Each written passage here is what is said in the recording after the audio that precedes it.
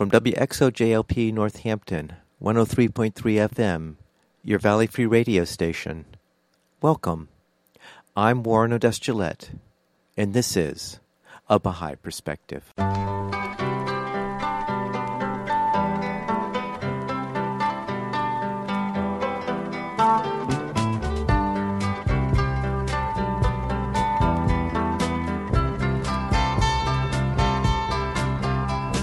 Welcome to A Baha'i Perspective. I recorded an interview with Arthur Dahl on January 22, 2017. Arthur worked in the field of sustainable development for over 50 years. He worked for many years for the United Nations Environment Program and a consultant to international organizations and research programs on environmental assessment, observing strategies, indicators of sustainable development, coral reefs, biodiversity, islands, environmental education, and social and economic development. During the interview, we talk about his work at UNEP, his early work in his career, and his involvement in two Baha'i-inspired organizations, the International Environment Forum and the organization Ethical Business Building in the Future. I started the interview by asking Arthur where he grew up, and what was it like growing up there? Well, I grew up in an area that was known for its fruit orchards that is now called Silicon Valley. I was born in Palo Alto, California at Stanford University. But in the 1940s and 50s, it was not quite the same place that it is today. So it has changed a great deal. One of our neighbors, Bill Hewlett, was tinkering on electronic things by the name of Packard. So it was just the very beginning of what became a very different kind of place. But at the time, it was a suburban area, and say partly agricultural. So we'd go for walks in the hills behind Stanford and look at the cows grazing and things like that, things that would be difficult to do today. But I grew up in a Baha'i family, and so I didn't have to go looking for the Baha'i faith. It was sort of naturally around me. And so my life there, I went to schools where we, sort of progressive education and learned to speak French at a very early age and things like that. In many ways, some of the strongest memories of my childhood were in the summers when we would go to the Baha'i summer school at Geyserville, north of San Francisco, and encounter Baha'is from other parts of the western United States. It's like everybody gathered there. There weren't so many in those days. So it was quite a nice childhood from that point of view. Then my parents decided to move away from San Francisco down to the Monterey Peninsula, further south on the California coast. And so at 12, I was sent to boarding school for a year down there while I prepared to move the family. And that was in a natural area, a forest full of trees. There were horses to ride and chances to go down to the beach. And so, a chance of discovering nature close up was an important part, even in my childhood and my youth experience. Even at the Baha'i summer school, we would go down to the beach and learn about nature and things like that with a wonderful Baha'i naturalist named Vincent Brown, who had written books like The Amateur Naturalist Handbook, How to Make a Home Nature Museum. So I stuffed my first gopher when I was 10 years old and was interested in natural things even from that early age. One of the basic tenets of the Baha'i faith is the independent investigation of truth. Being raised as a Baha'i, can you note a time when you had realized that the Baha'i faith was your religion and not so much the religion that's just your heritage, let's say? I think it was probably a whole series of stages. As you grow up, you ask questions at different levels and explore at different levels. One of my earliest strong Baha'i memories was going to a conference in 1953 in Chicago, where they were dedicating the Baha'i House of Worship in Wilmette and also launching what was called the 10-Year Crusade, a call to take the Baha'i faith to all the countries of the world that didn't yet have any Baha'is. And I can remember sitting in the front row and seeing people that I knew going up and volunteering to go to some far-off place. And I wanted to go. But at the age of 10, it was not quite something that was possible. But from that time forward, one of my goals in life was say, I want to grow up and be able to help the people in other parts of the world, help in the developing countries, and so on. And many of my career choices were, in fact, within that framework, that desire to ultimately be able to go and serve the people of the world who needed it the most. When I was sent out of the boarding school, there were no Baha'is in the area, and I was just there with my brother. So what did we do on Sunday except, go to church? So, we went to church, but I found the Sunday school totally boring after what I experienced in the Baha'i community. So I went to the sermons. At least that was more interesting than going to the Sunday school. When I was at Stanford University as a student, we had a little Baha'i club. One year I was the only Baha'i in the club, but we still tried to have some activities and share the Baha'i principles. There was never a separation between my being Baha'i and other things like, finding a career and things like that. The two fit together. And in fact, I chose biology partly because that's something I experienced all through my growing up. But I chose ecology as a branch of biology long before it was the popular thing to do because it seemed like something that would be useful in helping developing countries around the world. It would be easier to go and live and work in a developing country working in something like ecology where you could be working in the field rather than needing an electron microscope and other kinds of equipment that we wouldn't find in many other parts of the world. So I actually chose my specialization in part saying this is something that would be useful for the kind of career that I might want to have ahead. And in fact, already thinking about what I might need to become, say, an environmental advisor to governments. And this is in the early 1960s, which is before this was really developing as a career. I sort of thought, well, what do I need to study? A little bit of anthropology and psychology and a bit of economic development, along with my work in biology, would be the kind of thing that would give me a breadth of focus that would be helpful in trying to create a career that didn't yet exist. So your work started in the area of sustainable development and the environment. What was the earliest work that you had done, let's say, after you had completed your education? As an undergraduate at Stanford, my sophomore year I went to France to study. There was a Stanford in France program, and one of the courses there was about economic development, which gave me an additional part of what I needed in thinking about where I was going to be going. When I did my graduate work at the University of California at Santa Barbara in marine biology, again, I chose marine biology because it was something that really attracted me. But I was also looking at the kind of career I might want to develop, and basic research interested me. But when I finished my doctorate in marine biology and ecology, I was offered a chance to have a postdoctoral fellowship at the Smithsonian Institution in Washington, United States National Museum. And my professor had specialized in the seaweeds under the Antarctic ice. I didn't like cold water. I didn't really even like swimming so much. So when I went to the Smithsonian, I said, well, I should specialize in coral reefs because the water was warm and they were in tropical developing countries, so there'd be other kinds of opportunities. And scientifically, trying to understand how these very complex systems worked was really the application of Baha'i principles in science, looking at unity and diversity and cooperation and symbiosis, and all of these things that I'd naturally seen as where the world needed to go from a Baha'i perspective. You could see nature was doing it already in these complex systems like coral reefs. So again, it was a harmony between my spiritual values and my interest in science that took me in that direction. Then my first year there, my postdoctoral year, the governor of Samoa came to the nice museum and said, I think I have environmental problems. I don't know what they are. Can somebody come and tell me what they are? This was in 1969. Where they were sort of beginning, the Environmental Protection Act was being passed, and they were just beginning to talk about these issues. And I thought, well, I could do my research as easily in Samoa as in Panama, where the Smithsonian had a field station. So I said, well, I'll come to Samoa. And so off I go, and as a young postdoc, he gave me Lieutenant Governor's house to live in along the beach and a government car to take me around for my research, setting up long-term studies of how the reefs were changing over time. And at the same time, I volunteered to do a report for him as environmental problems. I wasn't paid for it. It was just something I could do to help.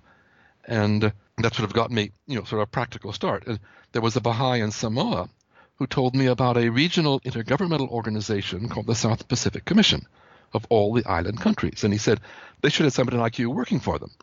So I wrote the commission and said, because I was looking for a job after my postdoc, would you like to hire an ecologist? And they responded. In fact, they just had a meeting on nature conservation that suggested maybe they should have somebody specialized in the area at the commission. Would I apply? So I applied, but they didn't get the money for the job, so that fell through. And the museum hired me on a permanent lifetime contract, the government employee doing any research one anywhere in the world. As long as I was publishing papers, they were happy. I couldn't ask for a better job in my field. And so I was diving all over the world on coral reefs in Panama, and living in an undersea habitat off the coast of Puerto Rico, and going around the Pacific, looking at reefs in the Pacific and in the Red Sea, and so on. 5 years later, I get a message from the commission. We now have money for the job you applied for. Are you still interested? And given that my hope had always been to go and work in developing countries, I resigned from my post at the Smithsonian and went off to become regional ecological advisor to 22 small island countries in the Pacific, based in New Caledonia, a French island in the middle of the Pacific. It was a combination of my scientific interest, my desire to be of service to the nations of the world, and the fact that Baha'is were needed in those places, and I could also be doing things for the Baha'i faith, meant that was sort of a natural step to take in my career. So was there some adjustment that you had to make to all of a sudden, and I assume you were based in Washington, D.C., to Yes. then being in a small little Pacific island in Caledonia? There was, obviously an adjustment because you're a very different lifestyle, but then, New Caledonia is a French island where you can find French cheeses, and they brought all the good life with them to their islands in the Pacific. The other thing that happened was shortly after my arrival, there was a young Baha'i there, also a biologist by training, who'd come from France. It didn't take very long before we fell in love and got married.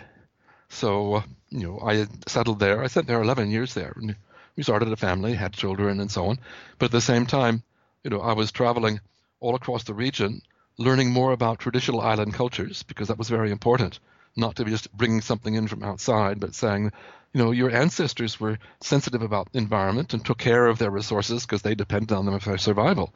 So this is really going back to the values your ancestors had, and not just something that is coming from outside. And yes, there are new things that science can bring to help you understand this, but it is also something that is, part of their own heritage. And so, I started all by myself, and by the end of my service there, I had built a regional environmental program, the Pacific Regional Environment Program, which then became an intergovernmental organization and now has a staff of about 100 and is doing activities all across the region. It's based in Samoa. And so the small start of what I was able to do there gradually bore fruit in becoming an important mechanism for the countries of the region to be more sustainable. So what was the next step in your career, and why did you move on from the island regional environmental? Well, it was a combination of things.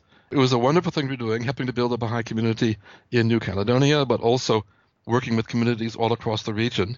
And in fact, the Baha'i faith was very helpful at times. When I first went to Kiribati, the little atoll country, the government arranged meetings with the various ministries and so on.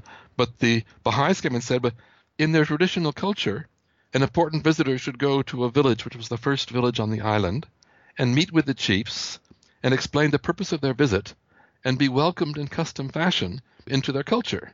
And the government paid no attention to that anymore. So the Baha'is took me out the first evening, and I met with the chiefs and explained the work I was coming to do on the environment and on coral reefs. And I was welcomed in custom fashion into their culture. So when I went out to do my field work in the different islands, the word had gone ahead. I was not just another expert coming from outside. I had respected their culture, and the cooperation I got was very different from what it would have been had I not had that assistance from the Baha'i community. And in many places, this happened across the region. But ultimately, the governments decided that nobody should stay more than 6 years with the commission. And I'd already been there 8 years, and I was just launching this regional program when that decision was taken. So it was clear I couldn't necessarily stay forever, that my job would have to come to an end. And so we wrote to the Baha'i World Center saying, where are we most useful? So staying at our place in New Caledonia, going to another island, so on. And the advice that came back was, please try to settle in a French-speaking country, including France, and work the relationship between the Baha'i community and the United Nations, and thank you for your services in the Pacific. So it was sort of a very clear guidance that we shouldn't try to stay there. So we moved back to France, and I began developing work with the United Nations to see how I could continue to build that relationship. And then a few years later, I was on a consultancy with the United Nations Environment Program in Nairobi. And I'd always been told, you're an American, you have no chance to work for the UN, there are too many Americans already in the UN. And one day the director calls me in and says, we're looking for an American as deputy head of our program, would you apply? So I quickly put in an application, but I also wrote to the Baha'i World Center saying I have this chance for the job in the United Nations, what are the priorities? And 2 weeks later, the director called me saying, you're number one on the short list, because I already built regional programs and it was exactly what they wanted somebody to do. And 20 minutes later, I got a telegram from the Baha'i World Center. It's meritorious to take a job in the United Nations system. So again, I'd say the path was clear. I was hired by the United Nations as Deputy Director of the Oceans and Coastal Areas Program. and began in the second half of my career, so to speak, working within the United Nations to help governments to address their environmental problems and work for sustainability. So this was the position of Deputy Assistant Executive Director of the UN Environmental Program? Well, it evolved because I was first Deputy Director of the Oceans, Coast and Areas Program Activity Center. And then, after several years there, I was moved to Geneva to take on the role of the coordinator of the UN System-Wide Earthwatch. It was the time of the Rio Earth Summit in 1992. And so the UNEP loaned me to Secretariat. So I was actually in the Secretariat organizing the summit and helping to write its action plan, Agenda 21. I was given the Oceans and Coastal Areas chapter to write. And then after that assignment, the UNEP said, we'll stay in Geneva and take on responsibility to help to implement the action plan, particularly information decision making in Chapter 40. And so I was moved from Nairobi, Kenya to Geneva to become the coordinator of the UN System-Wide Earthwatch, which was actually working with 50 parts of the United Nations system. At that point, they were short of staff in Nairobi, so they said, will you also become Deputy Director of the Division of Early Warning and Assessment, which was the position of Deputy Assistant Executive Director.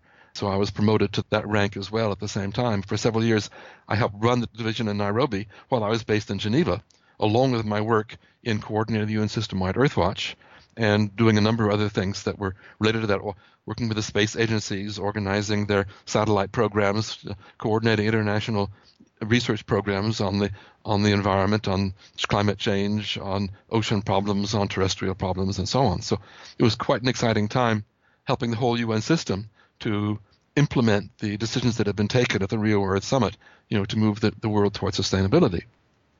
So what is the mission of the UN Environmental Program? It was actually set up in 1972 at the United Nations Conference on the Human Environment, one of the very first thematic conferences in the United Nations, where I was sent as representative of the Bahá'í international community. So they sent an ecologist to see what the Baha'is could do to contribute to this process already in 1972 in Stockholm. There I sort of began my contacts with UNEP, and so when I began working in the Pacific in 1974, I went to visit UNEP headquarters in Nairobi to build contact and communications and collaboration with what I was doing in the Pacific and what they were doing at a global level, because their mission was to help the whole UN system to take on the environment as a theme that should be paying attention to. It was not just to do things just on the environment by itself, but become a catalytic structure that would help the Food and Agriculture Organization to bring environment into food and agriculture and fisheries, to help UNESCO look at environmental dimensions of its work with science and education, UN Industrial Organization on environment and industry, and so on. It was already working across all parts of the United Nations system to make certain that the environmental agenda became an important part of what the United Nations was doing. And that's still, in many ways, its function today. It's set up international conventions on things like climate change and biodiversity and protecting the ozone layer and dealing with toxic chemicals and hazardous wastes in international trade and so on. So it had a whole series of functions developed over the years, as you might say, the voice for the environment in the United Nations system and helping the nations of the world to take on their environmental responsibilities and learn how to live within planetary limits. Are you still working for UNEP? Well, they made me retire. I reached retirement age, 14 years ago now. So I had to retire. I kept my office there for 8 years after retirement because I was helping them on a number of projects that they had nobody else to work on. And then I set up with them a training program in environmental diplomacy for mid-career diplomats with the University of Geneva and UNEP together. For several years, we trained teams of diplomats during the summers. And I've still had projects with them. I just recently helped to write the Global Environmental Outlook for Europe report, looking at Sustainable Development Goals, and I helped UNEP also see how these new Sustainable Development Goals that were adopted by the UN in 2015 relate to their own work program, to adapt their program to take on these new responsibilities. So yes, I still have projects as a consultant from time to time with UNEP. I've also done a lot of work with the World Bank, helping the World Bank to develop appropriate indicators of their work and address some new, you might say, some more values-based ways their work with developing countries. And then I worked with other organizations as well. So one of the organizations I believe you worked with was the International Environment Forum. Can you tell me what that is? As a Baha'i and somebody involved in the environment, I was getting more and more requests from communities to talk on these subjects or to help with projects and things like that. And I just couldn't keep up with all of the requests. I thought, well, we need to find some way to build more capacity to bring the Baha'i values together with what needs to be done for environmental sustainability in solving the problems of the world. At a time when another Baha'i had come to work near me in the offices here in Geneva, we were talking about, I said, well, maybe we could set up some kind of a Baha'i-inspired organization for environment and sustainability, and then the different people around the world who are working on these issues, who are also Baha'is, are interested in the Baha'i values, could get together and share their experience and take this forward. And so we created this International Environment Forum more than 20 years ago now as a Baha'i-inspired organization, and it has gradually grown over the years. It's a virtual organization. We don't collect money. We don't have funds or ask for dues. We try to be of service, but we now have 370 members in 70 countries, most of them professionally involved in some area of environment and sustainability.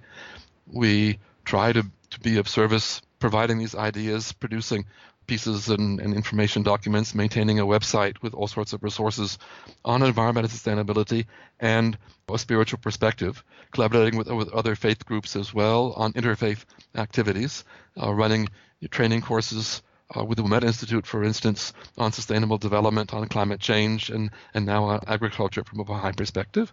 In other ways, we've been accredited by the United Nations to the big international conferences. We organized some events at the World Summit of Sustainable Development in Johannesburg in 2002. We were again active at the Real Plus 20 Summit in 2012 in Rio de Janeiro, organized several side events there. We had 4 side events at the Climate Change Conference in Paris in 2015, where they adopt the Paris Agreement.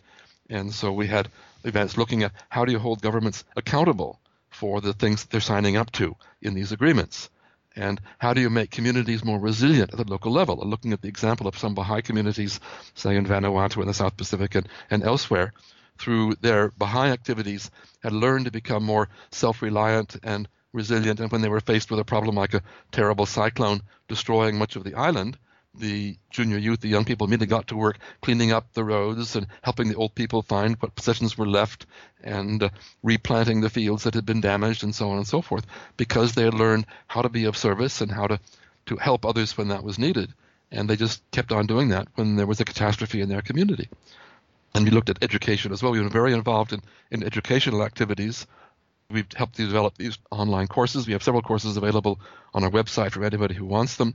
We just helped produce a set of toolkits in values-based education for secondary schools, for teachers who want to bring more values into the classroom and this important dimension of the change we need in society, how they can develop indicators of this work, how they have exercises they can do with their students to show the importance of values and so on.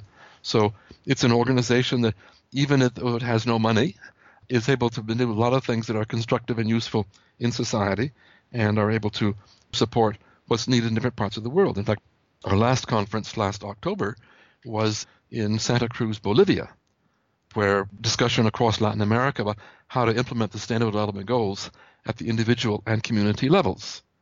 And so we organized a conference on that theme, and we had participation from a representative in the region, from some experts in Europe and across South America, and had some very useful discussions on the ways in which we, again, our values can help us to take this important agenda forward in communities at the individual level. We even sort of rethought the Sustainable Development Goals, which were adopted by governments at a very high level, but say, how could these be looked at as each individual's own goals? I mean, one of them is eliminating poverty. So is there poverty in my community?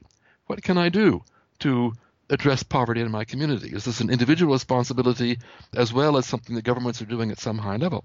These are the kinds of discussions that we organize in the International Environment Forum. There's another organization you are involved with I'd like you to tell us about, and that's the Ethical Business Building the Future.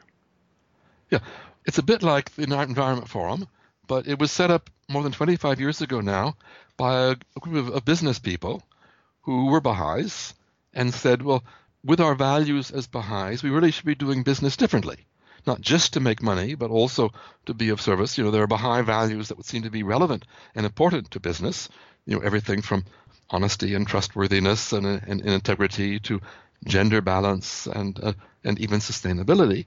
And so they had a little meeting here in Europe, got together, organized their little organization, originally called European Baha'i Business Forum, and it gradually grew and spread and attracted more and more business people, not all of them Baha'is. I think about a third of the membership are people who are not Baha'is, but interested in the Baha'i values and the ethical approach to business. It has annual conferences and has produced materials on its website and organizes all sorts of dialogues and events in different places. As with Environment Forum, it's another area where within a professional field, Baha'is said, we really need to be doing this differently and applying our Baha'i principles to our professional lives. But how do we accompany each other in that process? How do we learn from experiments people are doing, new ways of applying values and making it work in a business framework? And in the same way, the Environment Forum has been scientists and others working on an environmental field saying, how do we apply our science to these challenges in our professional areas? Can we find ideas in the Baha'i writings and spiritual values and principles that may suggest new ways of doing things, more constructive ways of doing things in our professional field? And so I think both of them have been organizations that have done that quite effectively. In fact, I was never much interested in business, and I didn't really want to join the EBBF, but they sort of twisted my arm and said, we'll make you an honorary member, because they wanted to bring sustainability into what they were doing. And I wanted to learn how did they work so I could do the same thing for the environment, and sort of copied some of their ideas in creating the International Environment Forum. And then, of course, sort of by accident, I got elected to the board of directors at UVF, and so I've been on the board of both organizations for many, many years, and each has been sort of complementary in the work that I've been doing. But in both cases, quite specifically saying, what can we draw from the wisdom of Baha'u'llah and the Baha'i teachings and help to address the problems in these practical areas of people's professional lives? Now, you've written a couple of books that I'd like you to talk about. I don't know which one was first.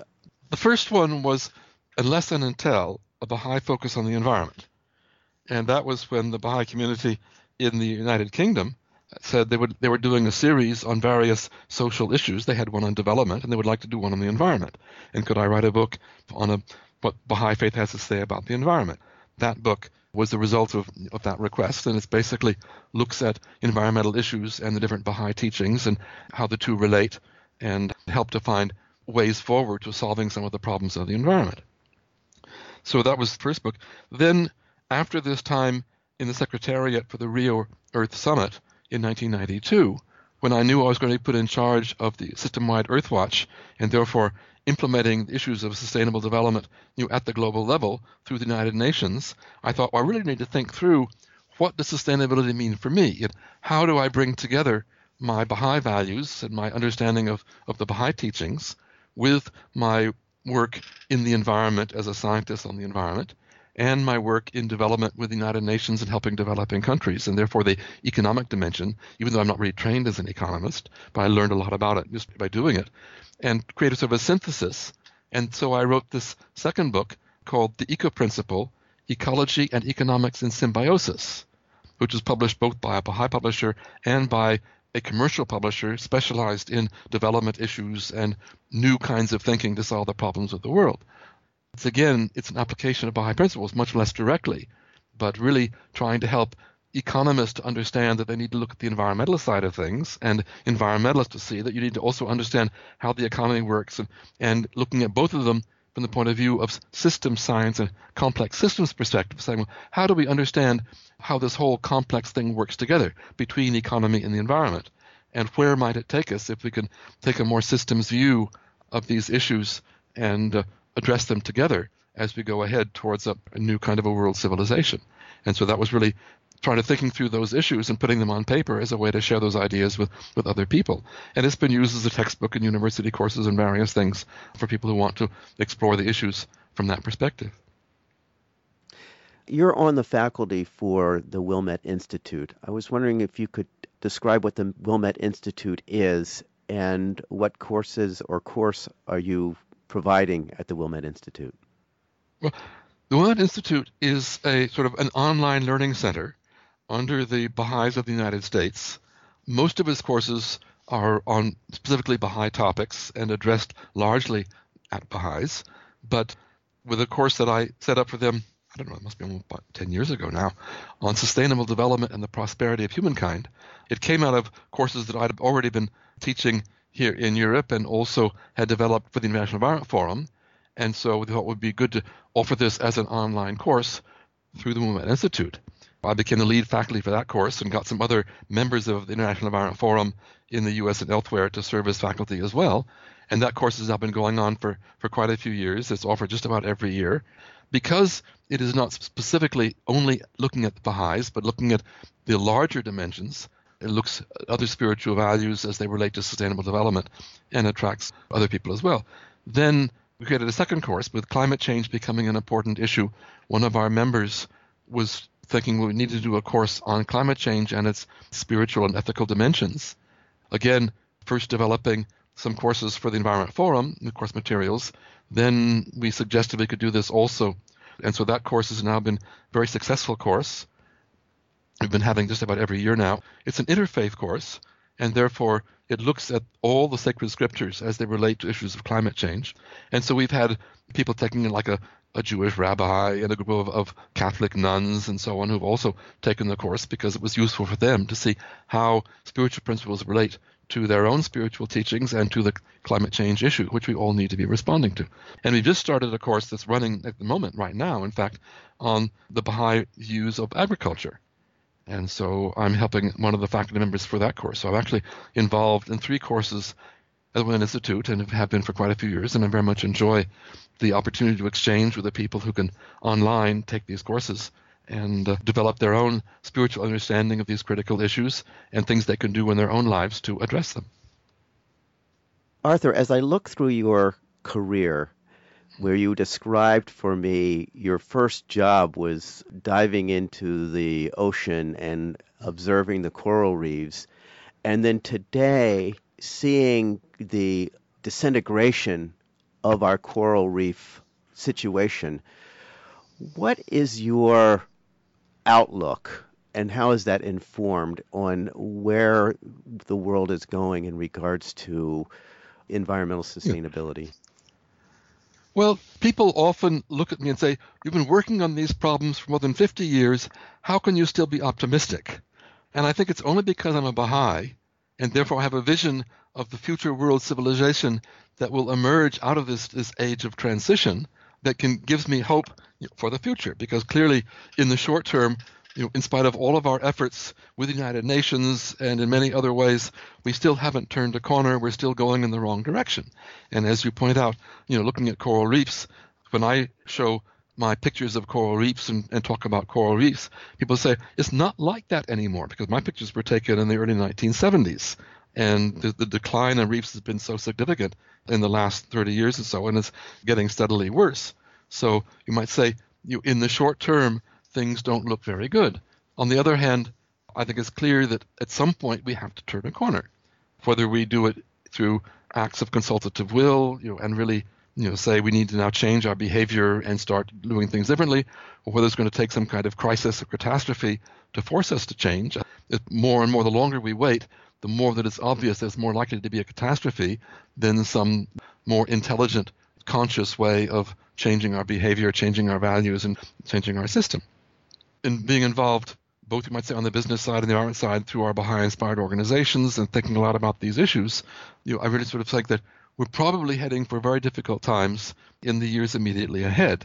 I sort of hope, in fact, that maybe if we have, say, an economic collapse, we have some kind of a financial crisis where people lose confidence in the world's currencies and therefore stop trading, that might shut down the trade in fossil fuels early enough to save us from a climate catastrophe and be less painful than a third world war or some other kinds of crises or catastrophes one could imagine, and be easier to recover from. So you might say in a negative sort of optimistic way, that's sort of my hope for the immediate future, that something needs to slam on the brakes in a system that is sort of rapidly raping the planet and its resources and its environment and degrading its capacity to support people, in order for us to start building on the kinds of principles that the Baha'i faith has brought for community and for a more moderate kind of civilization, less materialistic, more focused on the social and spiritual dimensions of life, which is really where humanity needs to go in the years ahead. So I'm still, you might say, optimistic in the long term and realistic about the possibilities or the challenges of the short term. In fact, One of the things I did in Samoa when I first got started was that I found an area that had been researched by a scientific team back in 1917 to 1920. And I was able to relocate precisely the same place where they had surveyed the state of the coral reefs and do the same surveys in the same way.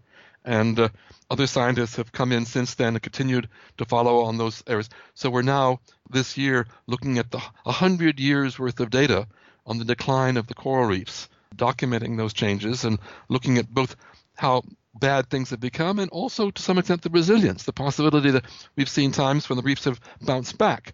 They've been damaged by, say, human impact, and then they've had a capacity to recover.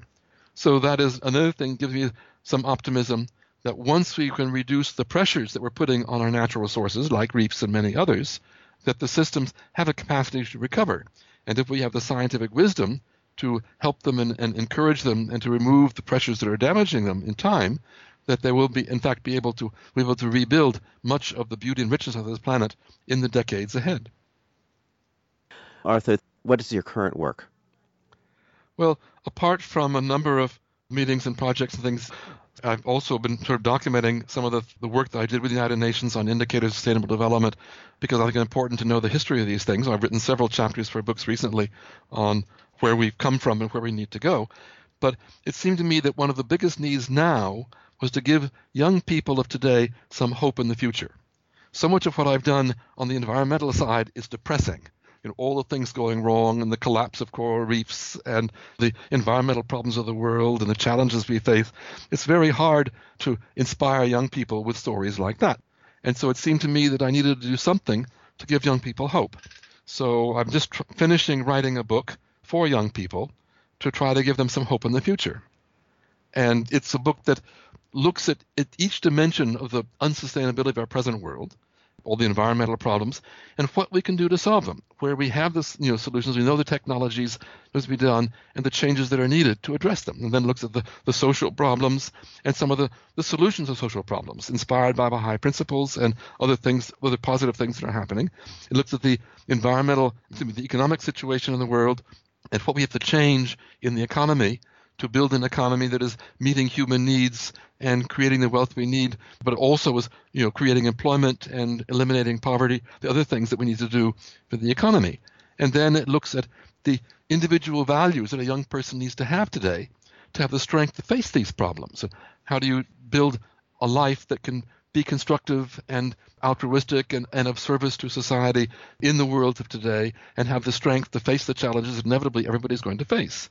And then it looks more collectively at how do we go beyond the material side and look at the social and even spiritual sides of life and the wealth that we can find in those dimensions as we try to take our individual lives in a constructive way towards the future in spite of the changes the world is going through around us. And then looking at the visions of the future and how we can, building on those spiritual foundations as well as the scientific side of things, start constructively building new kinds of future that will respond to humanity's needs in the decades ahead. So it's a relatively short book. I'm just trying, how do I package this in a way that young people read? People don't read books anymore. So I'm trying to design an internet version of it that will be easier for people to read and absorb, as a way of helping young people to look positively at the future and be inspired with what they can do themselves in their own lives to take this future forward in a positive way. So it sounds like that work is nearly finished. Yes, I'm just formatting it at the moment. So. What do you see you doing next? Well, a lot of people have said I should write an autobiography, that I've had a rather interesting sort of life in various places. In fact, even courses I've been giving at university, the students are going to say, can we help you write your biography? I mean, you ought to document this story of what you've been doing to try to be of service in the world. So I've been gradually collecting materials for that. But then there's so much that needs to be done still. I mean, the other big challenge now is with the Sustainable Development Goals, where the governments have signed up to a very ambitious agenda for the changes that are needed, fundamental transformation in society and the economy. But while they've signed up to this and they've approved this at the highest level of the United Nations, they don't really have the means to implement it very well. I mean, they're all the contrary forces in society. We see them today, the negative side of things, the fear and the prejudice that is rising and the xenophobia and all the negative things that are rising in the world, the hate and so on. It's hard to counteract those things. And I think a lot still needs to be done, and I still continue working with the World Bank, with the United Nations, other organizations to take that agenda forward, because it's a complement. We need the spiritual side of things and we need the material side, and both needs to advance. And so as long as my health allows, and I hope I still have a few decades ahead to continue this work, I will try to be of service, both in the international community on the intergovernmental side and also on the Baha'i side in taking this forward. And in fact, I've just done a paper for UNEP on why UNEP should engage more with religions, because I think there's a lot that can be done to bring together the spiritual knowledge system and the scientific knowledge system as we address these problems together as we go ahead. Now, you're still involved with Nairobi, no? Yes. Can you characterize for us what the problems Nairobi is facing from an environmental point of view and your outlook? We look what's been happening in the last few decades. In many ways, for a long time, Africa was the continent that was falling behind. I mean, China has driven its economy to the point where it's raised many millions of people out of poverty. It's reduced extreme poverty to a considerable extent. But some parts of South Asia are still behind, and particularly Africa has struggled for a long time. And it's not that it doesn't have the resources or the human capacities. A lot of it's been a challenge of governance, weak governance or corrupt governance or so on and so forth. There are lots of hopeful things happening. And you can see people developing social enterprises, people who've gone to other parts of the world, acquired the skills, going back to Africa to work in building things in Africa. So I think from the point of view of both what I experienced living for several years in Nairobi and what I've seen working in a few other African countries and what I've been reading about that, I think in spite of the weaknesses at the government's level and the problems of corruption and so on, that they can do a lot to be already transforming the communities at the community level and learning to live by new values. And I think the kind of things that the Baha'is are trying to do around the world to communicate a new set of values and a new spirit of solidarity and cooperation at the community level. Because it's there, as that foundation gets stronger, then it'll be easier to bring the changes at the higher levels of national governments as we go ahead.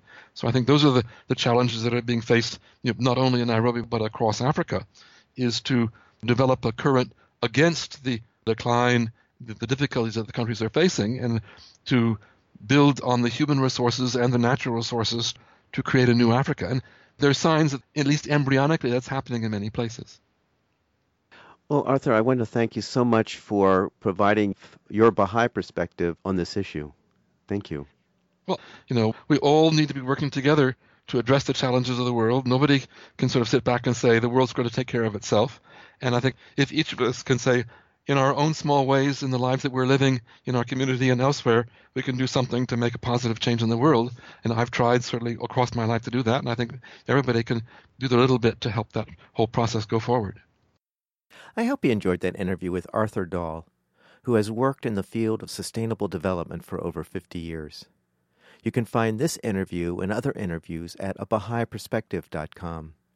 You can also subscribe to the podcast on iTunes by searching for A Baha'i Perspective. For information specifically on the Baha'i faith, you can go to the website baha'i.org, or you can call the toll-free number 1-800-22-UNITE. I hope you join me next time on A Baha'i Perspective.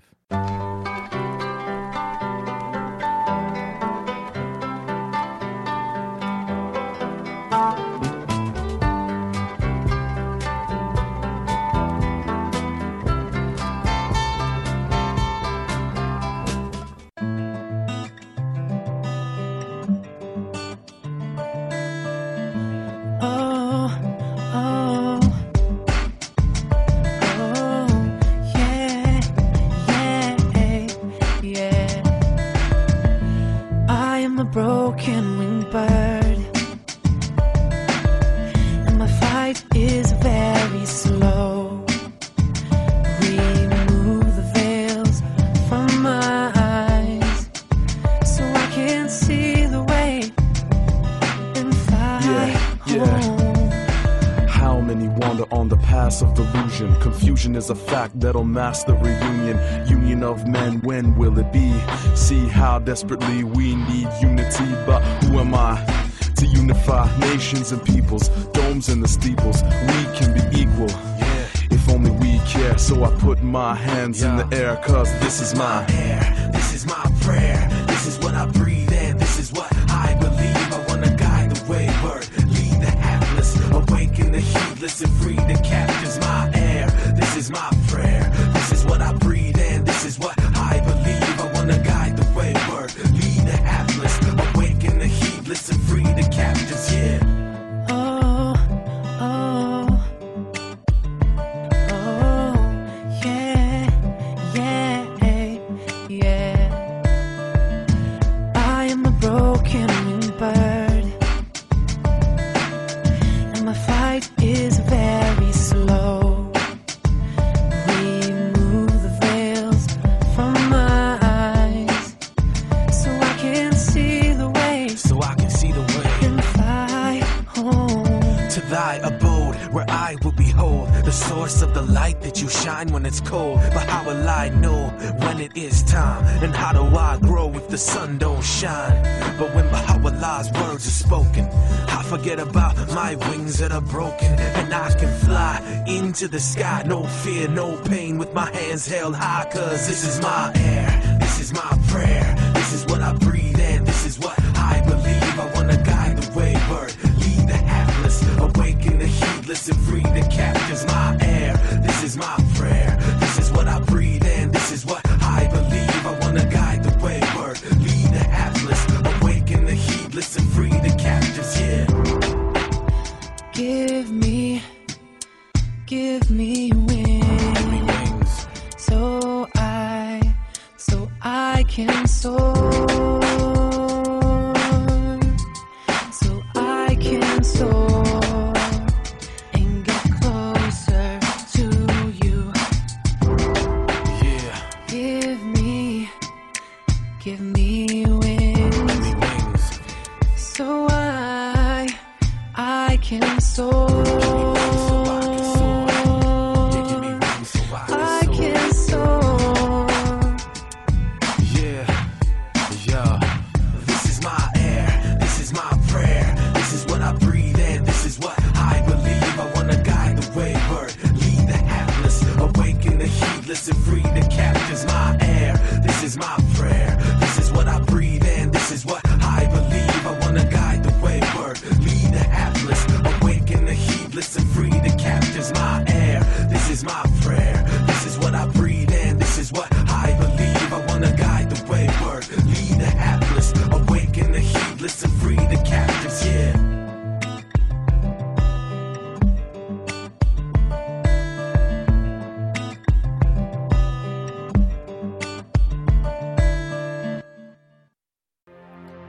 Oh my God,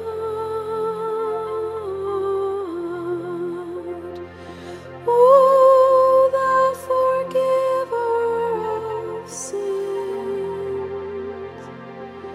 bestower of gifts,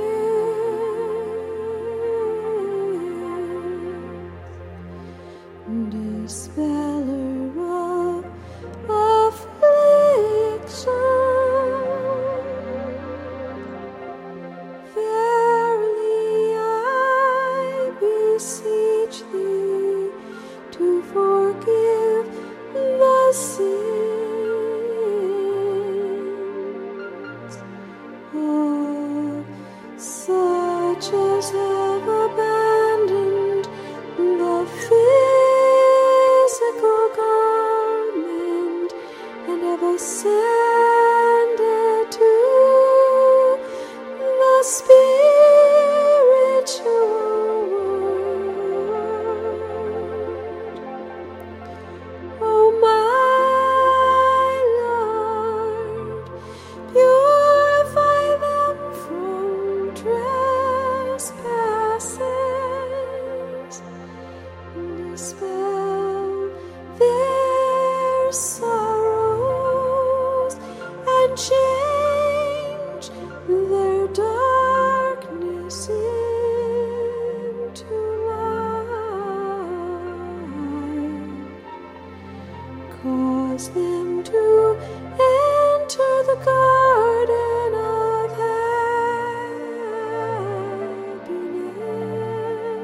happiness. Cleanse them with the most pure water, and grant them to behold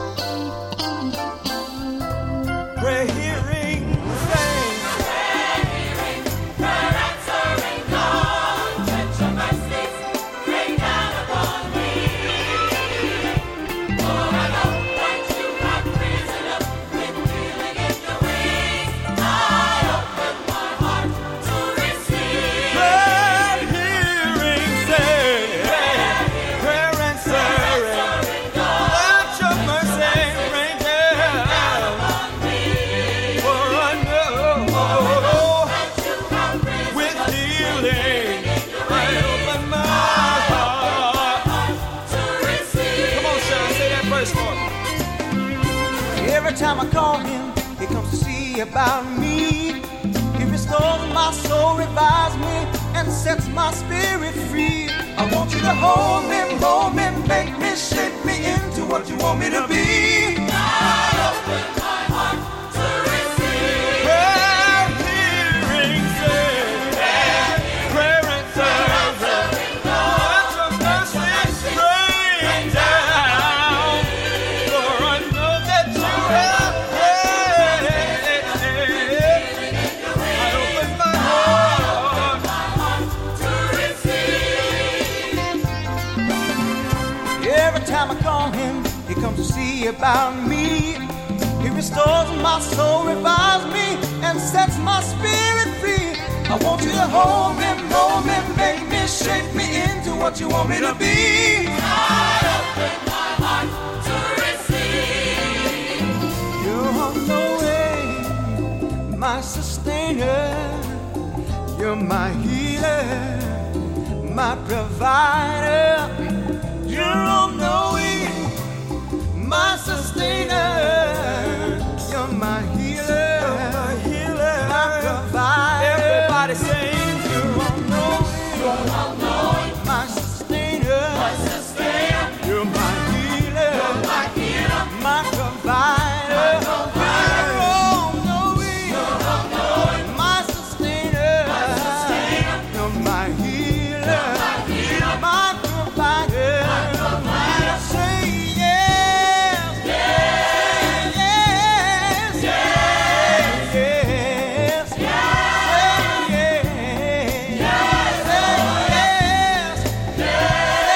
yes,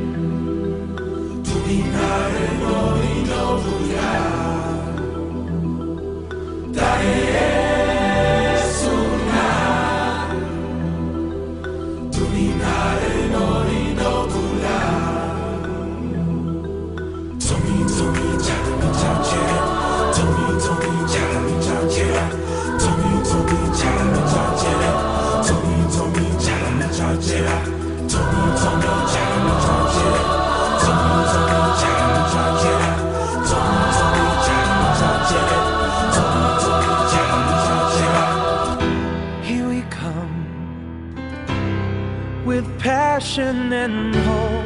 This is our generation. And if we trust and with love on our side, we can conquer the world.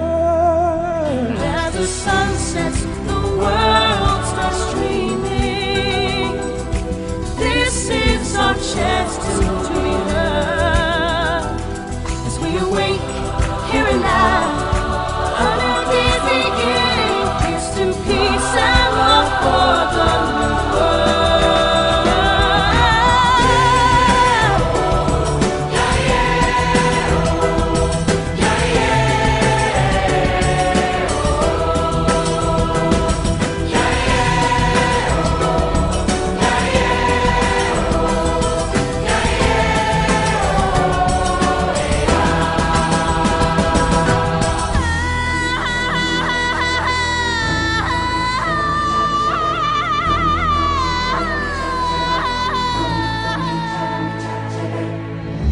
We are one,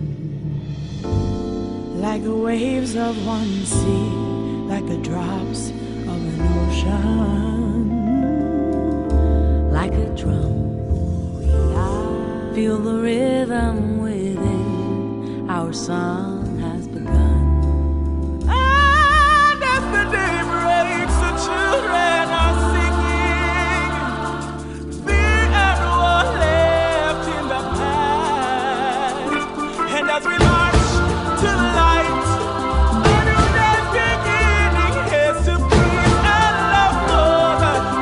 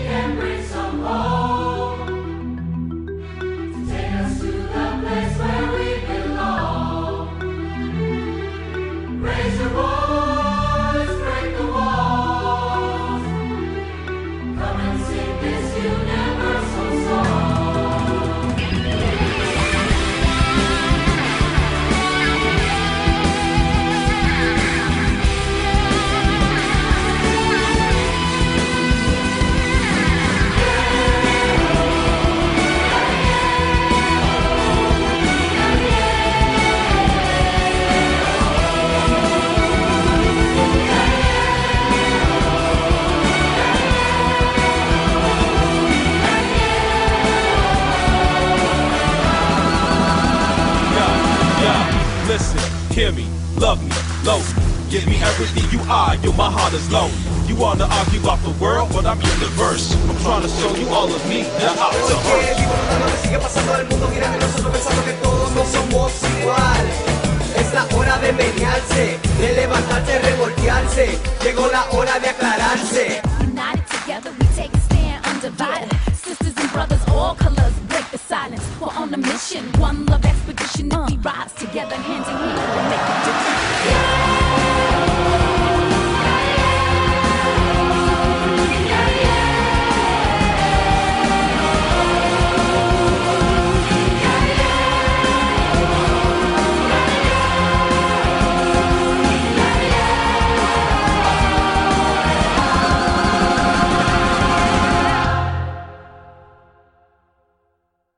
This is WXOJLP Northampton, 103.3 FM, your Valley Free Radio station, streaming at www.valleyfreeradio.org.